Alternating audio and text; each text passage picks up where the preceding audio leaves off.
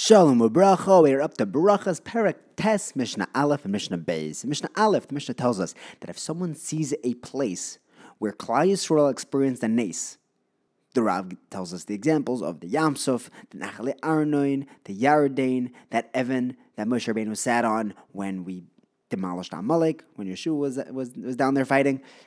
Whenever we see one of these places, there's a bracha to say, Baruch she'aseh nisim l'avosenu b'makom hazeh. The Rav points out that whenever we mention any bracha in this parak, which is going to list a whole bunch of brachas, it's all brachas that have the Shem Hashem of Baruch atah Hashem Elokeinu melech haolam, but the Mishnah is just writing in shorthand. If someone sees a place where Avodah Zarah was uprooted, he makes another bracha of Baruch she'okar Avodah Zarah me'artzeinu.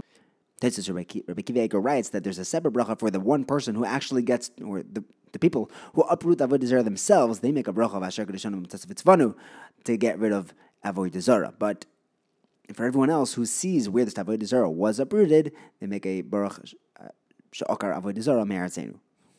The Rav also points out that the son and the grandson of a person who sees a personal nes, not one that happens to all of Klal Yisrael, that person himself makes a bracha of she'osa li nes b'makom hazeh, and his children and grandchildren make a bracha she'osa nes la'avoisai, or if he's with other family members, la'avoisenu b'makom hazeh.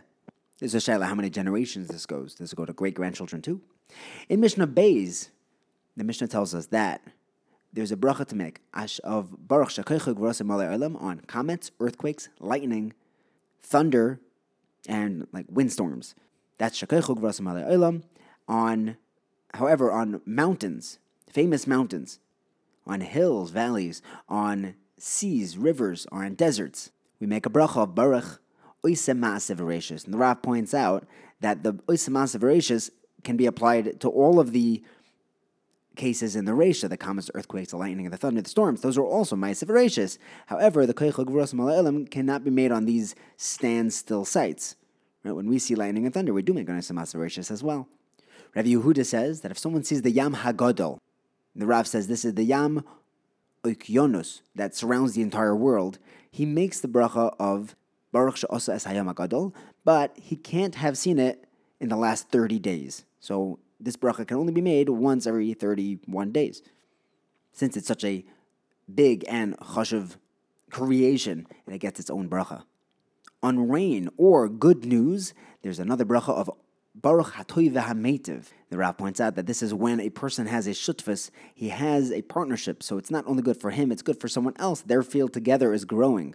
The Tosfos Yom Tov seems to say that any rain is good for you and others around you, so that bracha will be made even without shutfus, because other people are essentially gaining from this goodness which is happening to me, just not on the same square foot piece of land.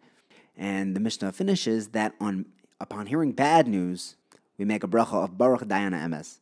And Chazal tell us that Lasad Lavai, we're going to be able to make a Toiva Meitiv even on those things which we said Baruch Dayana Emes, because we're going to realize that those things that seemed bad were actually good. If I could go out on a limb, we're not going to make a Shech Yonu, which is for the personal goodnesses. We're going to make a Toiva Meitiv on all the bad things that happen, because the tzaras that we endure throughout the Gullus, that strength, those Yisurim actually bring goodness to the entire world, bringing the Geula closer. Thank you for learning with me. Have a wonderful day.